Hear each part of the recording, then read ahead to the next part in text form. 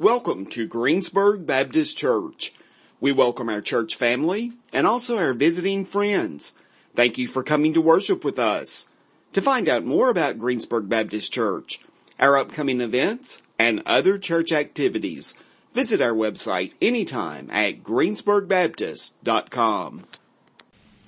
I may not be able to quote it exactly right. I should have refreshed a little bit. But the movie Incredibles, I don't know how many of you have seen it, but at the end of the Incredibles, there comes this moment where this little kid had been there, like a neighbor kid. He like rides this little big wheel around, and he had seen like when Mr. Incredible got really mad at one point, and like just like went off and like destroyed stuff. And it kind of comes to the end of the movie, and like he rides back up. Like I don't know if he come actually in the driveway, but if you've seen the movie, the little boy, the neighbor kid's there, and they kind of finally ask like, what are you looking for? Like, what are you waiting on?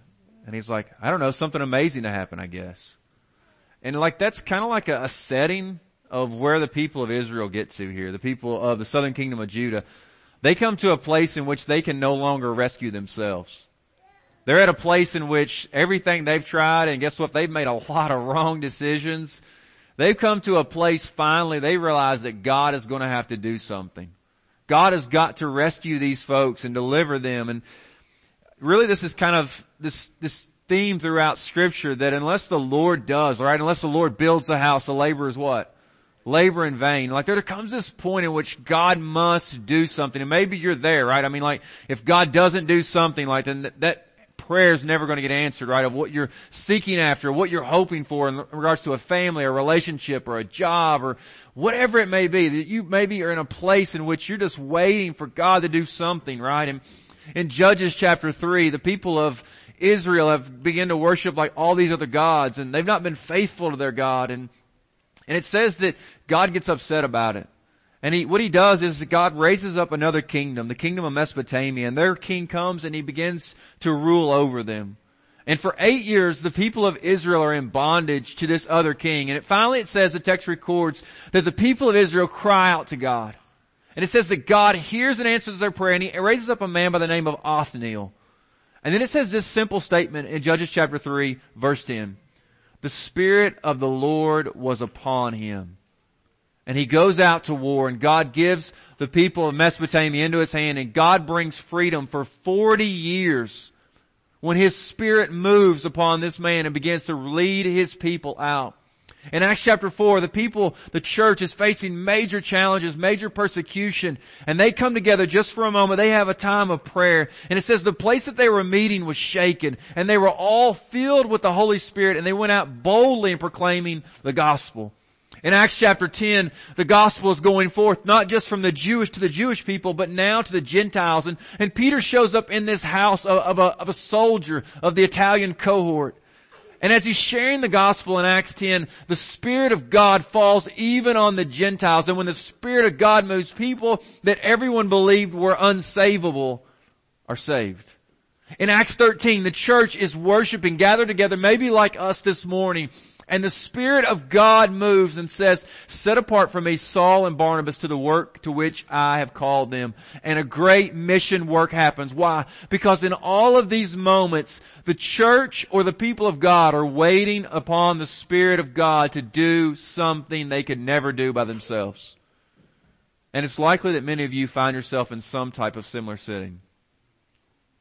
That unless God moves, you don't understand how this mountain you'll ever climb that mountain. Unless God moves, you don't ever see that it's possible that person can be saved. Unless the Spirit of God moves, you don't believe there's any way you can move forward with fostering or adoption. Unless God's Spirit moves today, you just be honest and say, I'm not sure that I could ever share the gospel with someone in my family this Thanksgiving. I just don't have the courage for that. But man, if God's Spirit moves. Like I don't know if we could ever be someone, I don't know if I could ever be someone that could go to the nations.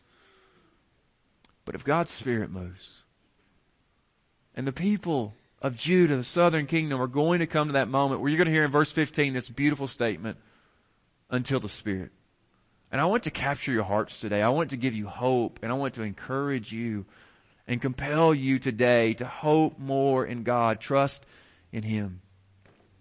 If you remember in Isaiah 31, the Assyrians were coming, and we're going to hear more about them in chapter 32 today, but here's the reality.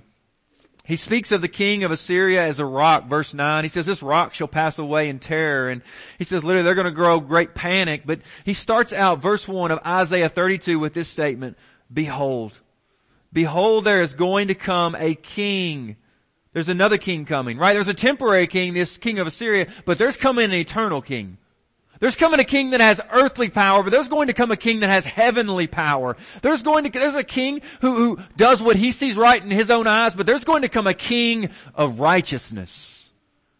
We are looking forward to the Messiah, none other than the Lord Jesus Christ himself. The prophet Isaiah, sometime here in the period of 700 BC, writes to give the people hope that there is going to come this king who will reign in righteousness, and he will begin to right the wrongs. He will begin to change governmental policy for the nations. This God is so great. His rule will be never ending. And it says, look further with me though, look what the kind of setting is that's happening around right now to give these people hope. It says the fool will be no more called noble, nor the scoundrel said to be honorable, right? They're honoring things that God doesn't honor, and they're giving props, and the people that are prospering are those that don't look to God in His way, and oftentimes that can be confusing. It says the fool speaks folly, and his heart is busy with iniquity to practice ungodliness, to utter error concerning the Lord. Look what it says here though. Look about these folks here again that God defines as foolish. They leave the craving of the hungry unsatisfied. They deprive the thirsty of drink. And then he gives another group of people. As for the scoundrel, verse 7, Isaiah 32. His devices are evil. He plans wicked schemes. Look what it says. To ruin the poor with lying words, even when the plea of the needy. So we have the hungry, we have the thirsty, we have the poor, we have the needy, and they are being overlooked. And God says that those that do that are foolish and they are scoundrels. But there's going to come a king that's going to change everything. There's going to come a king who will step in. But before that happens, listen to this warning. Verse 10 of Isaiah 32. In little more than a year you will shudder, you complacent women. Now he speaks to the women of the day and time too. For the grape harvest fails, the fruit harvest will not come. So he says literally there, in a little more than a year. Somewhere around the period of 701 BC, the Assyrians are coming toward Judah. Now the people of Judah are ultimately going to look to the Lord. He's going to deliver them until ultimately the Babylonians later come in. But nonetheless, he's saying, listen, so Isaiah sometime in the period of 700 BC is writing these words, telling us what's about to come. And look what happens here. Just a couple things that are going to take place in the midst of this judgment. Right? You're going to see, you already read there about the fact that it says that the harvest is going to fail. There's going to be judgment on the land. Look further with me. For the soil, he says, of my people growing up in thorns and briars is a judgment upon the land. Look further though, the land is not only judged, which is ironic, the setting here. Watch, listen to this. Yes, for all the joyous houses in the exultant city, the people are partying. The people are partying. They don't even see God's judgment coming. But he says, listen, there's a judgment on the land. But this city that's now partying, look what he says here. For the palace is forsaken, the populous city deserted. Now there's a judgment on the city. And further, look with me further, what's going to happen? The third judgment is coming. Again, not only on the land, not only the city, but also on the people. Listen to how he words it though. The hill and the watchtower will become dens forever. A joy of wild donkeys, a pasture of flocks. He's saying that the people are going to be so judged, and literally people are going to die in mass numbers, that donkeys are going to roam free. So there's a judgment upon the land, there's a judgment upon the city, and a judgment upon the people. And all of this seems like, again, a moment in which there is no hope at all. And maybe you're there. Maybe you feel like your crops, your lands have been judged. Maybe you feel like the city or the nation in which you live, there just seems to be no hope. Maybe you would just look at your life or your family and just say, it appears we're ruined. There's no hope for us. There's no hope of being resurrected. There's no hope of this changing. Listen to what he says. I love it. Verse 15. Until this moment. Until the Spirit is poured upon us from on high. And the moment that God steps in, your family changes. The moment that God steps in, the church is transformed. The moment that God steps in, these people who have no hope now are going to have hope. Everything is going to be transformed. Now he writes about this coming transformation, and I think it's twofold. I think one, he's looking forward to a time when Israel itself, right? National Israel there is going to be restored, the land. But I think there has to be something greater. Something greater, that there's going to come what we might define or understand according to the book of Revelation is there's going to come a new earth. A new earth in which God's righteousness reigns, but a place in which the land physically is restored. The curse that came upon us in Genesis 3 when Adam and Eve sinned is going to be removed. So listen what it says. Until the Spirit is poured upon us from on high, and the wilderness becomes a fruitful field. So the wilderness is now transformed. The fruitful field is deemed a forest. And look what he says here further to in verse 20. Happy are you who sow beside all waters. Now sowing beside waters oftentimes isn't wise, right? You're dealing with erosion, you're dealing with floods. He says, listen, I want you to know the natural disasters and the things that you face in this life will not be there in the new earth. Who let the feet of the ox and the donkey range free. No longer having to keep your cattle contained. No longer having to worry about is there going to be enough, or your animal's on my land, or you've crossed that boundary marker that you shouldn't have. That is no longer going to be a part of this new earth. There's going to be freedom. There's going to be peace amongst all. This King of righteousness is bringing a true restoration.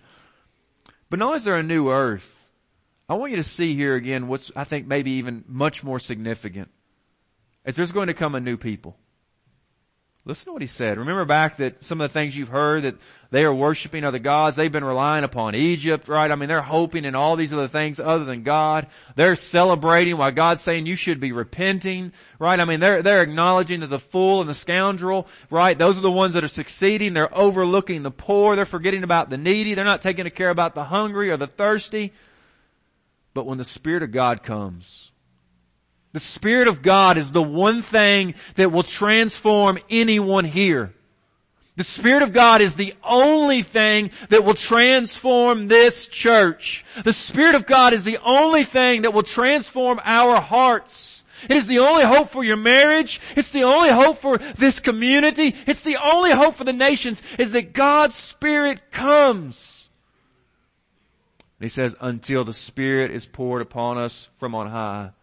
This language is used a few different times throughout the New Testament or Old Testament, but I want to draw your attention to one specifically. It's in Joel chapter 2. Again, you hear here in verse 15 of Isaiah 32, we hear about the Spirit being poured out upon high. Listen to what Joel says in Joel chapter 2. Again, Joel writes somewhere about 550-ish BC, roughly. We're not absolutely certain.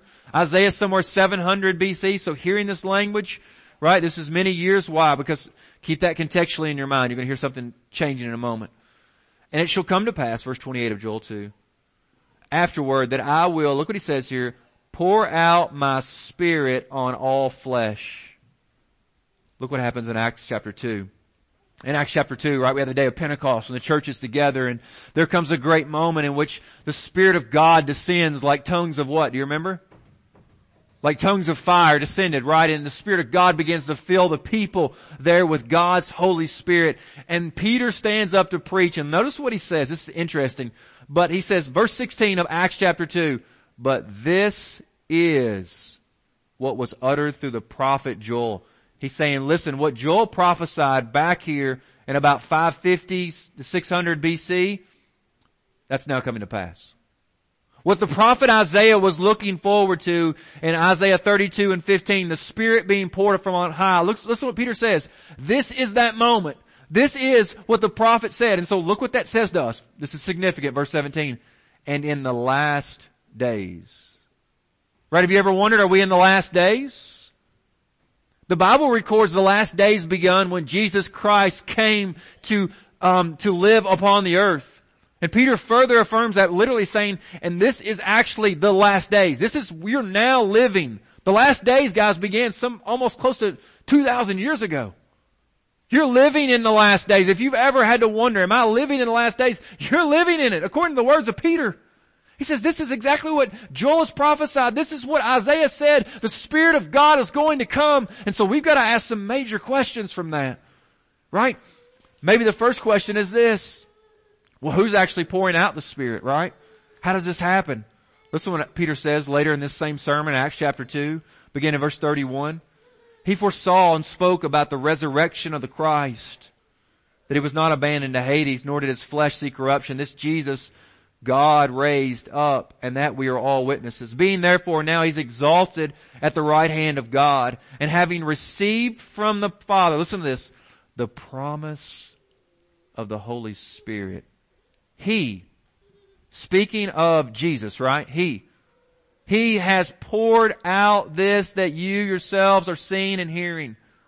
Jesus Christ had to come, live a sinless life, be crucified on the cross, taking the sins of humanity, be buried in the third day, raised again, and then ascend back to God's right hand in heaven. And Peter says, now He's received the promise of the Spirit from the Father, and Peter says Jesus now has the authority to pour out the Spirit upon the people. And the question is, why? Why did this moment back in Isaiah chapter 32 verse 15, until the Spirit is poured upon high in 700 BC, why did, when Joel prophesied in Joel chapter 2 verse 28 that the Spirit of the Lord was going to be poured out from on high back in like 550 BC, why did it have to wait 700 plus years, right? Why? Listen to what Galatians chapter 3 tells us. Why it had to be Jesus. Begin in verse 10. For all who rely on works of the law are under a curse. Everyone that's trying to be good enough. Now obviously contextually He's speaking of the Jewish people, but anyone that's tried to be good enough, to try to earn their goodness before God, He wants you to know you are under a curse. Why? Look, He says, well, clue you in. 4, right? Here's the reason why. 4, it is written, cursed be everyone who does not abide by all things written in the book of the law and do them. So we know that everyone's under a curse. Secondly, look at what we see here in verse 11. No one can earn the Spirit by their own goodness. Look what he says. Now it is evident that no one is justified, right, declared innocent, pure, faultless before God by the law. I was having a gospel conversation this past week, and I shared that truth with someone, that they could be justified before God, declared innocent, pure as God is pure, holy as God is holy, perfect as God is perfect. And this person had been sharing with me. I've been sharing my testimony. They've been sharing their testimony about a lot of junk in our trunk, a lot of skeletons. And I said, bro, how does it feel for you to know that you could be declared innocent before a holy God? He's like, man, that feels really good. And Paul, as he writes to the church at Galatia, says that no one here, not anyone here, no one that you've ever met on the face of the earth can be declared innocent by a holy God by being good enough. So that predicates the factor, means that verse 13 is very significant. Look what he says. This curse that we were under, look what it says. Christ did what? He redeemed us from the curse of the law. How did He do that? By, look what he says there, by. This is how it happened. By doing what?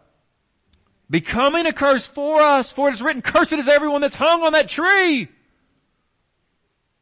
He became your curse. He lived a perfect life, yet died on the cross as if He lived yours. Why? Here's the reason. Look what he says. Verse 14. 2 so that. These are significant. So that. Listen to this. So that in Christ Jesus, the blessing of Abraham might come to the Gentiles. What is the blessing of Abraham? That you could be declared righteous by faith. That you could be declared innocent before a holy God, not by being good enough, but by believing that He was good enough. Then look what this happened. This is significant, right? This is kind of helping you. Again, you hear Isaiah 32:15, but you've got to take it all together, right? Old Testament, New Testament. There's a really renowned pastor right now, presently, right? There in Atlanta, who I used to follow pretty closely. And his statement has been this: we need to unhinge ourselves from the Old Testament. I would tell you that's the exact opposite of what Peter did on the day of Pentecost and what Paul's doing now in Galatians 3.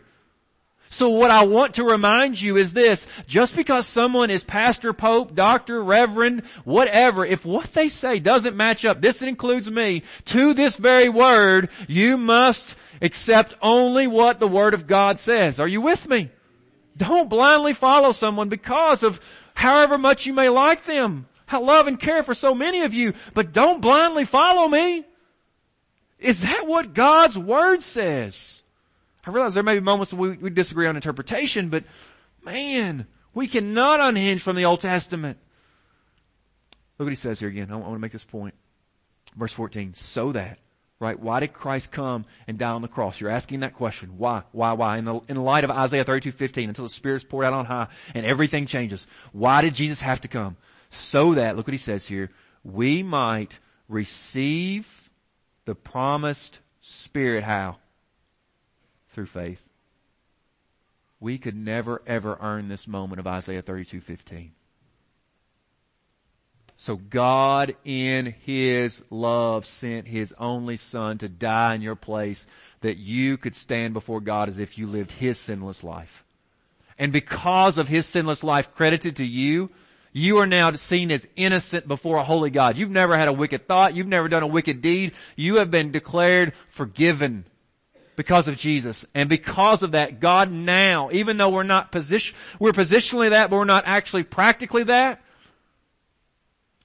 God can pour out His Spirit on you. He can place His Spirit within you. Isaiah 32:15 awaited the coming of Christ. You say, well, how do I receive the Holy Spirit? Listen to Peter on the day of Pentecost. Verse 37 of Acts 2 says the people are cut to the heart. They cry out, what must we do to be saved? And he says, repent and be baptized, every one of you, in the name of Jesus Christ.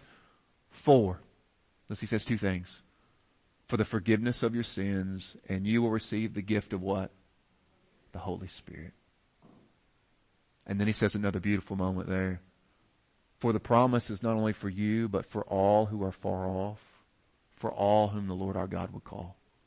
This is not just for 30-something AD. This is for 2000-something AD. The receiving of the Spirit is those who are willing to repent and acknowledge that their life is not good enough and will never be good enough. And they are believing on the name of Jesus Christ, God's only Son. And Peter says, you will be forgiven if you do that, and you will receive the gift of the Holy Spirit.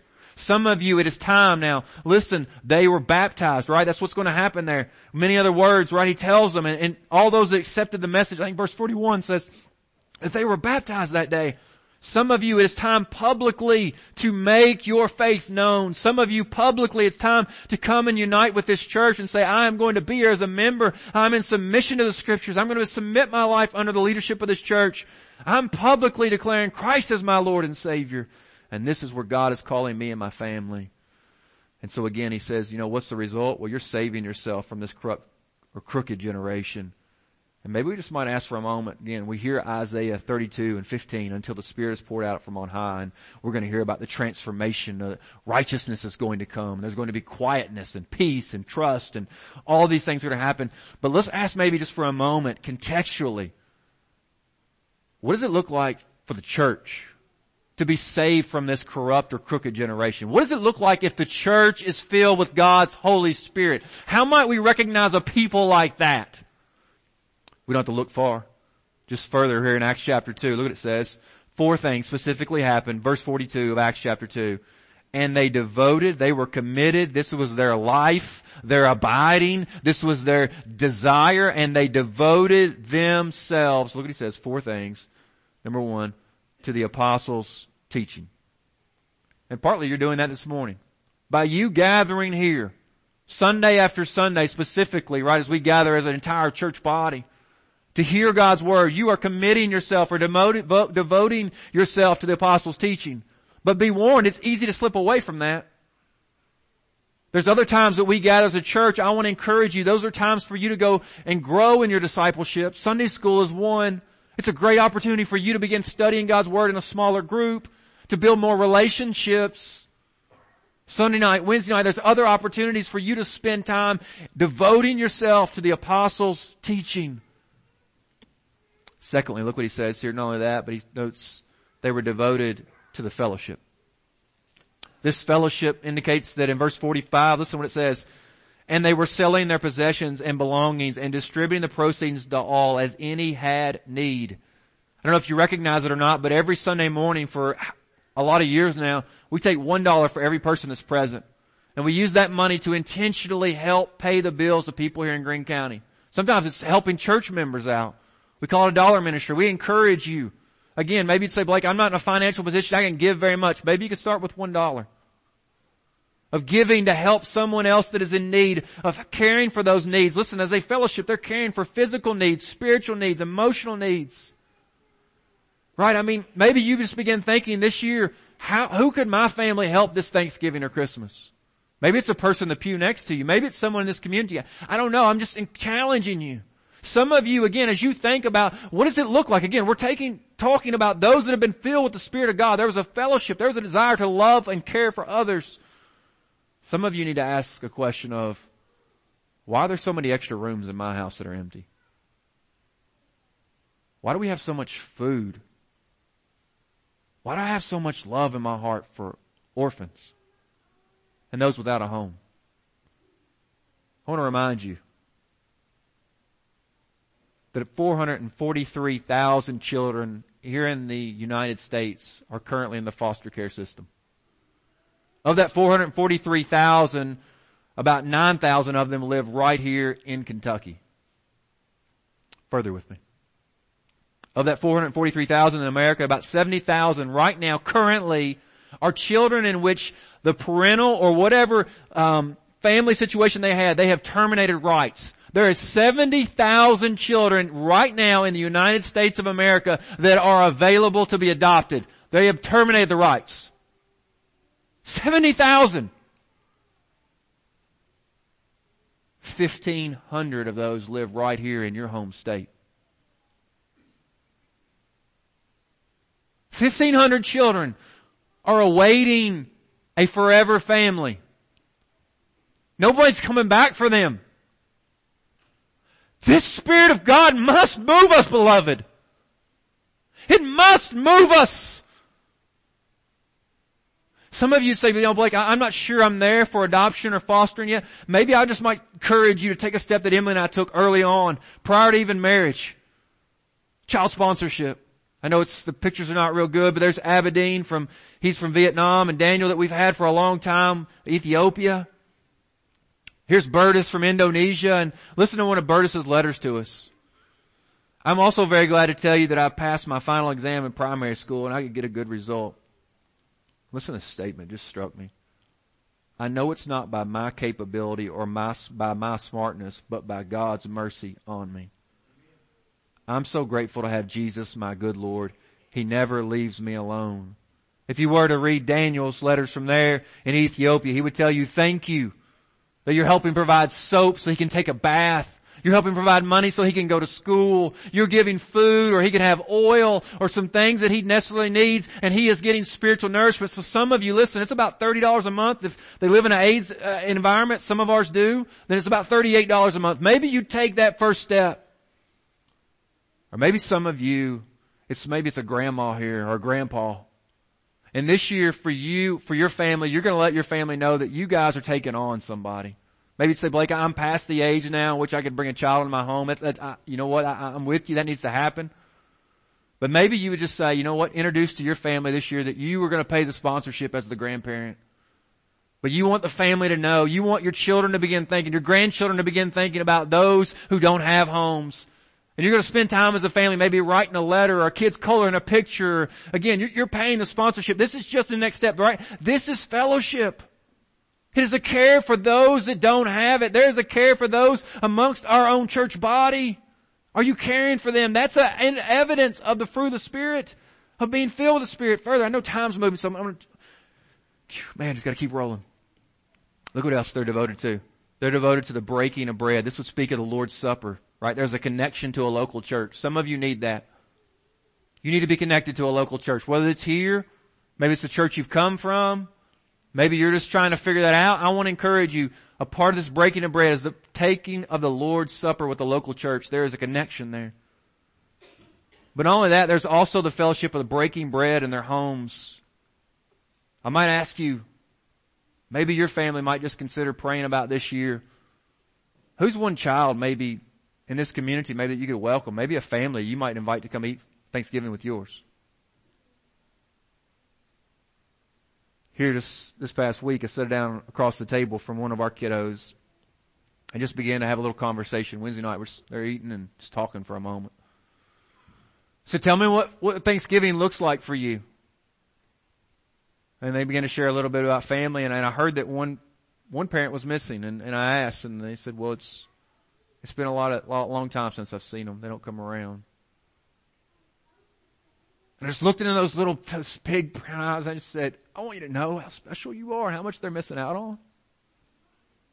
I want you to know how much that God loves you. And Miss Holly, you ought to be encouraged by this. She said, I know that. I've been working through my Awana verses. You know what John 3:16 says?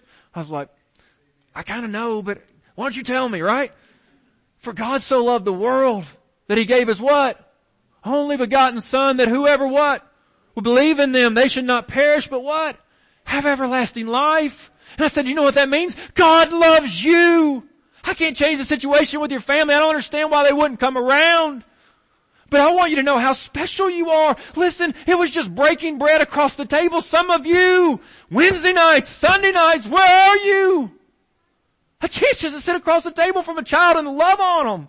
Let them know that what they hear in John 3:16 is true. Why? Because they see you even though they may not be able to see the invisible God. Tonight you would say, Blake, I'm following, I'm tracking with you. Tonight might be a first step. Tonight at 5:30 in the gym, we're going to be feeding all of our children a Thanksgiving dinner. And if their lives may be like any of the rest, the couple I talked to yesterday, several of them said, I said, what's your Thanksgiving look like? And they said, I don't have any family. This is it. Yesterday in that gym, some folks were eating the only Thanksgiving they will have. Because for the last however many years, I asked them, what do you do? They said, I just eat alone. If we're going to be people filled with the Holy Spirit, we're going to have to live this out. And then he says, man, they were committed to prayer. There was a commitment to prayer on their behalf. And I want to challenge you again. I know time's here, but man, just to think, how might you pray more with your spouse, with your kids? How might you as a church body, as we think about it, how might we pray more? Maybe your Sunday school class, maybe you and whomever else might show up from 8:45 to 9, just 15 minutes before class, and you just spend time just covering your class in prayer, covering your classmates and those that show up. You cover other parts of the church in prayer. What if you just began to take that step? Maybe just a step of saying, I want to be a part of the prayer ministry, right? We meet Thursday mornings at 9. Maybe you just would start showing up as your schedule allows. Maybe some of you need to take a step out as we have time of prayer each morning. Maybe you just need to come forward during that time. Maybe just more intentional prayer. Maybe you find yourself distracted in the pew. Maybe you don't. If your pew looks like mine, I'm telling you, I bet you're distracted at times. This is a part of the people of God being filled with the Holy Spirit. One of the greatest men of God I know and that you know, who's struggling a great deal. We were having a conversation about 2 weeks ago, and here was his response to me. I know of no more effective ministry than prayer, and do so little of it. Keep praying because it benefits both parties. And oh, how he's needed the prayers. He's very sick. He needs our prayers. But even a man of God acknowledges, I know of no more effective ministry than prayer, and do so little of it. Keep praying. That's what your brother would say to you as he fights his battle. So we turn, right? Hopefully that gives you some serious context of what you've heard in Isaiah 32 and 15. So let's close with just maybe two more things here from it. Verse 17, again, it says, then justice, let's look at verse 16, then justice will dwell in the wilderness and righteousness abide in the fruitful field. And the effect of righteousness, right? This king of righteousness that's coming. This fact that you're going to be filled with the Spirit of God. It's going to be poured upon your life. Not because you've earned or deserved it, but you've repented and believed upon the Son, according to the preaching of the Apostle Peter. And the effect of righteousness, look what it says here, will be peace. And the result of righteousness, quietness and trust forever. You can have peace with a holy God. You no longer have to fear death. There can be a quietness, a trust that no matter what you're facing or what you're dealing with, this Spirit of God being poured upon you, as Paul says in Romans, that having the Spirit of God is an affirmation, it is a validation that you are truly a child of God. And if you don't have the Spirit of God, you're not in Christ. That's the Apostle Paul's words, Romans 8, 13 through 16. This effect of righteousness is peace. Do you want peace? Do you desire peace with you and a holy God? You no longer have to fear death. You no longer have to fear the unknown. It is the result of righteousness that is not your own righteousness, but the righteousness of Christ that is given to you as the Spirit of God is poured out. So again, we've heard that there's going to be a new earth, there's going to be a new people, but I want to close with just this statement of verse 18. There's going to be a new security. My people, look what he says here, will abide in a peaceful habitation, in secure dwellings, and in a quiet resting places. Peaceful, secure, quiet. My guess is most of us, when we think about vacation, that's the kind of place we want to go. Right? When I think about vacation, I want to think peaceful, secure, quiet. And then I heard a guy recently, he was preaching on vacations. He talked about, man, when you go on vacation with the young kids, it's not a vacation. Right? Yeah, that's true. But listen, I think most of us, that's what he's saying. This is your eternal abiding. This is where you're going to be forever. You're going to be in a place of peace and security and quietness. There's peace there. No more arguments, no more fights, no more awkward combos, no more family issues. There's security. Never will you have to wonder in the night. Any of you ever get afraid during the night, wonder what that noise was? Any of you, are you cover people? I was always a cover people. Now I've got Emily, I'm like, you go find out. But like, that's for real, right? We hear something, I'm like, babe, you gotta go. I'll be right behind you, right? I'm right behind you, girl. Right? I know I'm a coward, right? I acknowledge that. I'm afraid. That's just a fact, man. It is. But listen, some of you, I'm trying to make application to all, right? Some of you are kiddos here, and you hear noises in the night, and you do probably what I used to do. You pull the covers up because you think if you're under the covers, then nobody will what? See you. Some of you else are cover people. I want you to know that there's going to come a place where you can lay down and you never have to fear again. Never have to fear again. It is a place of security and quietness. No longer wondering, is that tyrant going to come in the house drunk again and beat on me or my family? Is that person going to come back in my room tonight and abuse me? Some of you know that full well. You've lived that life. I want you to know that is not going to be forever. And so, beloved, maybe I might just finish with this last appeal. If that is indeed the case for the people of God, and we can't wait for that day, might we hear in this moment some children that would love a place of quietness? Might we hear in this moment a place of children throughout this nation and throughout the world who would love to dwell in a place of security where no one's going to hurt them, no one's going to abuse them, a place where they'll know that they're going to have meals tomorrow and a place to love. And so some of you need to hear this morning the cries of children saying, Mommy, Daddy, when will you come for me? Where are you?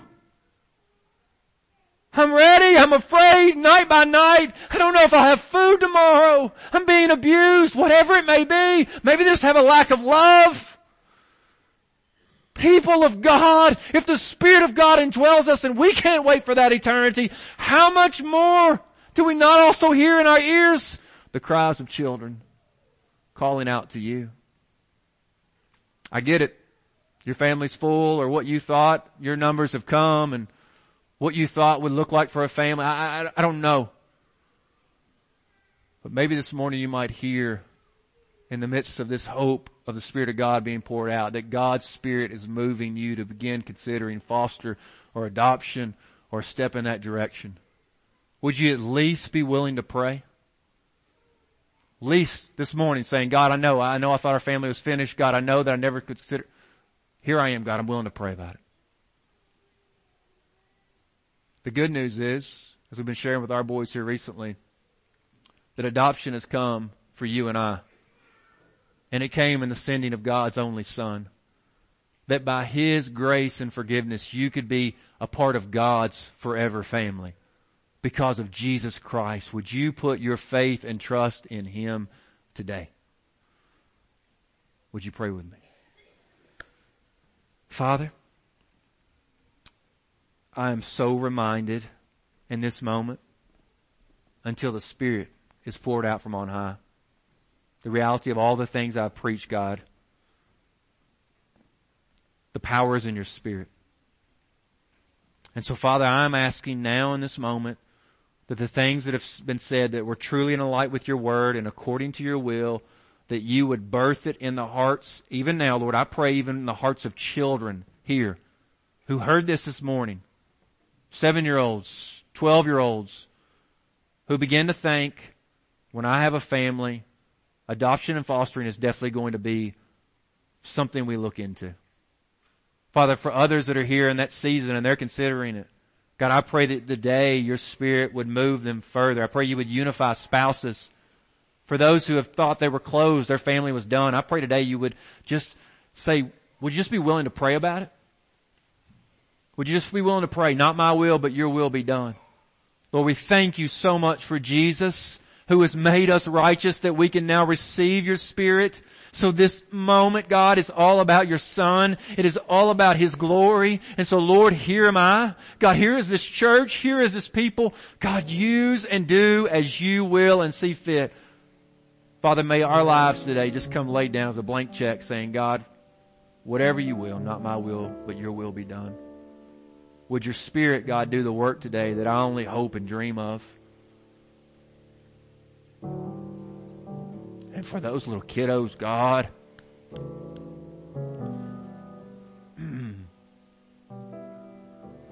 they are not forgotten. You will raise up people who will answer that call, even here, even now. And I give you praise and I give you glory for already those who have done that and set a great example for the rest of us to begin following.